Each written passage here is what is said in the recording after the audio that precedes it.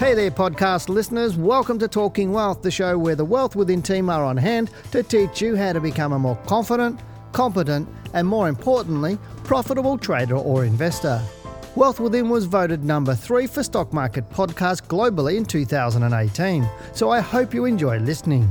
We cover topics from trading to investing, as well as wealth creation to ensure you can achieve your financial goals. Because as we always say, lifestyle matters. As a global leader in stock market education, you can fast-track your journey towards financial freedom by studying with Wealth Within. If you'd like more information about our government-accredited courses or to watch more analysis of the stocks in this podcast, head over to wealthwithin.com.au and click on the Market Report videos under the Learning Centre. Please note that the information in this podcast should not be considered personal financial advice. Hello and welcome to this week's Australian Stock Market Report. This week we'll look at why holding on to shares long-term in the current market conditions is not a good idea. Then we'll get into the market so I can share with you my thoughts on the Australian stock market, where it's heading, along with answering your questions and looking at stocks for you. I'm Dale Gillam, Chief Analyst here at Wealth Within, and we're Australia's most trusted stock market educators. Now, before we move on, thank you for showing your support for our channel and hitting that subscribe button. As you subscribe, click the bell on the right of it so you keep up to date with our latest videos. Also, remember to tune into our live Australian stock market show every Tuesday, 7 to 8 p.m. Australian Eastern Time. This is the show where you get to ask us, the stock market education and trading experts, to look at all of your favourite stocks and answer your questions. There's an old saying that we learn from our mistakes, but if this is true, why do people continually make the same mistakes, believing it will be different next time? Now, it's not unusual to see portfolios with losses on individual positions of between 50 and 90%, especially in times when the market has had significant falls like we experienced in March of this year. Obviously, large losses on individual stocks can have an extremely negative impact on the overall performance of an investor's portfolio. Now, when I question investors why they continue to hold these stocks, invariably the argument is that these good stocks will rise back up to their previous value. But this raises two questions. Firstly, is the stock really a good stock? And when will it rise back up to where it was? When stocks fall heavily in price, the investor is attempting to ride out the market, but is this the best move, particularly when they are potentially losing capital and the opportunity to invest their funds in other assets that are rising? What is interesting is that investors will happily ride out a losing stock rather than liquidate it for fear of losing, while they will gladly sell winning stocks too early for fear of losing the profit they've already made. Now, Telstra is a perfect example of why the old adage of buy and hold is an inefficient strategy and why investors would have been better off selling their shares rather than holding. By November 2010, Telstra had fallen from its high of $9.20 set back in February 1999, and it fell for nearly 12 years into a low of $2.55. It then rose up to $6.74 by February 2015, only to fall right back down to $2.60 by June 2018. Yet people continue to hold on to Telstra in the hope it would get back to its previous highs. This week I reviewed the top 20 stocks in regards to how often they closed higher than they'd opened for the year. And yes, you guessed it, Telstra was not good on that front, as it only closed higher than it opened for the year 50% of the time. Now, if we look at the last 6 years, Telstra has closed lower than it opened in 5 of those years, yet people held onto it in the hope of making money.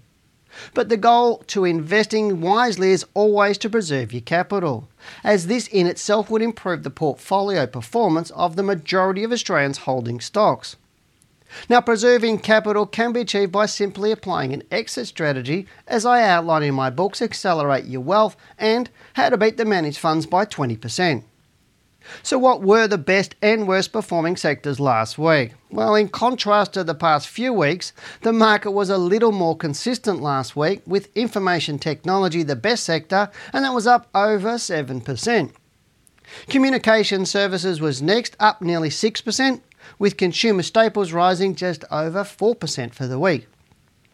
The worst performing sectors included industrials, which was up 1.03% for the week, followed by utilities, which was up 1.2%, and materials up 1.68% for the week. When we look at the ASX top 100 stocks, the best performers included Evolution Mining, and that was up 12%. Next was A2 Milk, and that was up 8.54%. Next were Magellan Financial Group and Cochlear, up 7.6% and 7.56% respectively. The worst performers for the week included Adbury Limited, which was down 26.1% after losing its long-standing supply deal with Alcoa. Now, after 50 years, Alcoa decided it would not renew the contract from June 2021.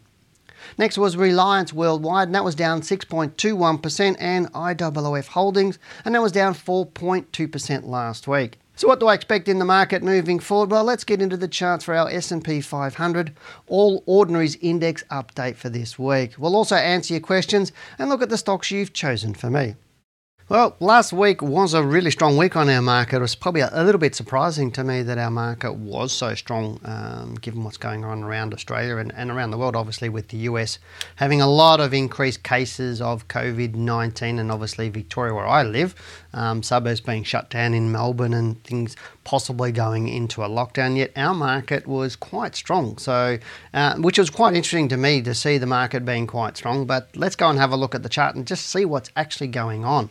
Now, looking at the chart, you can see on the screen here that last week's bar, it actually started down. So it actually traded lower on the Monday. And if I go to the daily chart, you'll actually see that. So here's Monday's bar. So we started the week going down, opened up obviously from the prior week, moving down. And at this point in time, I thought, well, we could be starting to see that, we'll continue to see that move down through here. But these next few days really did surprise me. If I look here at Tuesday's very strong bar here on Tuesday, obviously Wednesday, Thursday, a nice strong bar here on Thursday. Friday showed weakness. It did try to push up and came right back down and closed very low on the bar. So it'll be interesting to see what happens early this week. Now, obviously, the US was closed with the 4th of July last Friday, so it didn't trade on Friday. We're not going to see results of the Dow or what's going on with the Dow till tomorrow morning. So I would expect today our market's not going to be super exciting. It may be, but I don't think it will be super exciting. I don't think we're going to be doing too much until we see direction on the Dow, because I still think the market in the US at the moment is rising, and I'm not sure why it's rising so strongly. Yes, it's being supported by the Fed and other things, but eventually you can't keep pushing stuff up with hot air. But so where are we going? I am expecting a low on our market sometime sort of July, August, maybe into September. We are searching for a high, so where can we go from the current point we're in? Obviously that's the more recent high back in June. I think it was the 9th of June. We hit 6,314 points. We had a 1 week down inside and a bit of a down week there. I was talking about sort of 2 to 4 weeks down, and I did say that if the market didn't go down very much in time and price, which is this is the case, then it's likely we'll start to move up. So we may even hit up into that sort of 6,600 point mark or range before we do start to fall away again. But I would expect we'd start to fall away by the end of July and move down into this sort of area into August and possibly into September. But right now it is looking good. Obviously August is reporting season or earnings seasons for the US. We're also going to start seeing reporting from our Australian banks and other financial institutions and our companies for the end of our financial year, which was the 30th of June. So it'll be interesting to see how our market does unfold over the coming couple of months. But again, I was chatting on our live show. If you haven't seen our live stock market show, it's every Tuesday, 7 to 8 p.m. But I was saying on that to somebody, in answer to somebody's question, saying, right now we need to control what we can control. At the moment, if you're in the stock market, it basically stay with it while it is looking bullish and going up. But if it does start to look bearish, then start to consider about whether you would exit all your positions, because really the only two things you can do is buy or sell. That's really all you can buy, hold, or sell. There's three things you can do, I'm sorry, but you can make a decision to get into the market or to be out of the market, and that's your choice. But let's get into the questions that we have for today. And the first question we have is from Chris, who says, what do you use when you look at stocks? Is there a free site you can see all of the open, close, weekly, monthly price action, etc. that you talk about? The answer is yes and no. It's sort of, a lot of the free ones aren't very, very good. The broker ones I just don't use at all. I find brokers' platforms terrible. They've got a lot of information in there to get you to trade and to get you confused, I suppose. A lot of data on them. All I need a broker for is execution. So all I need is that order pad to buy and sell. But if you want to look at the stock, the program that I use is called Optima. I've been using that for, well over 25 years now, and in various different versions of all that. I've used lots of different software, and the ones that I use you do pay for, because the old adage is you really do get what you pay for. If something's free, it's free for a reason. So there are some free sites around there where you can get the open, high, low, close, volume, some price action, but you are limited in what you can do with all of those. There's a site called incrediblecharts.com. There's another one called bigcharts.com. Most of the brokers will have some form of charts for you, but again, their job is to get you to trade, so I would go to those independent ones. But really, you need to... Having an Excel software or having Word is really great, but if you can't write a book in Word or you can't do all your budgets and everything else in Excel, then it doesn't really make any difference that you've actually got the software, if that makes sense. So you really need to understand what you're doing before you get charts and looking at that price action. How do you analyze the price action? What constitutes a buy? What constitutes a sell? How are you going to manage your entries and exit? And what is the chart telling you? And they're the things you need to understand before you go out and start looking at the tools that you actually need. But it's a really good question, and thank you very much for actually asking the question. The next question we've got is from somebody called Key, who says, hi, Dale and Janine. Janine did a fantastic job, but great to see you back, Dale. Yes, she did do a fantastic job, Key, but it's good to be back. I almost decided I was going to retire and just let her do them. She was that good, but she wouldn't let me do that. But Key says, can you please have a look at CAN Group, CAN? He says, I bought in at $1.20 in January and planned to hold for the midterm. After discovering your channel 3 months back, I acknowledged that it wasn't the right time to buy when it was falling. Anyways, the reason I bought was because I expected the price to jump when they become profitable in, say, 2 years. I know this is only speculation, but would love to know your thoughts on this. Thanks a lot, Dale. Yeah, probably the best time to buy would have been in 2 years when the prices jump. People often get into stocks on speculation that something might happen into the future. And the biggest thing that I teach traders is buying confirmation, not speculation, and that was speculation. So you've already realized that you've not necessarily done the right thing with your money and you got in way too early, because 2 years down the track that hopefully that might realize a profit in 2 years is really, it is just speculation, and that's why you bought at the wrong time. So when you start seeing solid figures coming out of them, more consistency, then you start to look at it. And yeah, you're probably going to buy it at a higher price, but again, you're not going to be watching the stock price go down or sideways for long periods of time. The whole idea about making money in the market is that you buy stocks that will go up and be steadily rising, at least for that mid-term. But anyway, let's go and have a look at the chart and see what CAN is doing. Now on your screen, you've got, you can see there on the left-hand side, I've got to change that to a monthly bar chart. Sorry, I normally would have that as a monthly bar chart. The monthly bar chart, and obviously the weekly one is on the right-hand side. Now he did say he bought in around about January, so around about that area there where it did spike up. So I'm assuming what you did, Key, is you saw this big spike up in January where we see there, and then bought into the stock right around where it's closing there, closed at $1.29. So if I go and use my cool little tool, if I can get it up, it's not coming up. looking at this from that point there to there, we're talking about 193%. So you may have been on a chat forum, or you might have seen people talking about it at work around the water cooler, or whatever it is. Whatever the decision was, you've bought it there, and currently it's now sitting at around 98 cents. It closed on Friday, or at that point in time. But you've been really held on to it. It doesn't look too bad, so it's not really as bad as what I thought it would be when I had a look at it.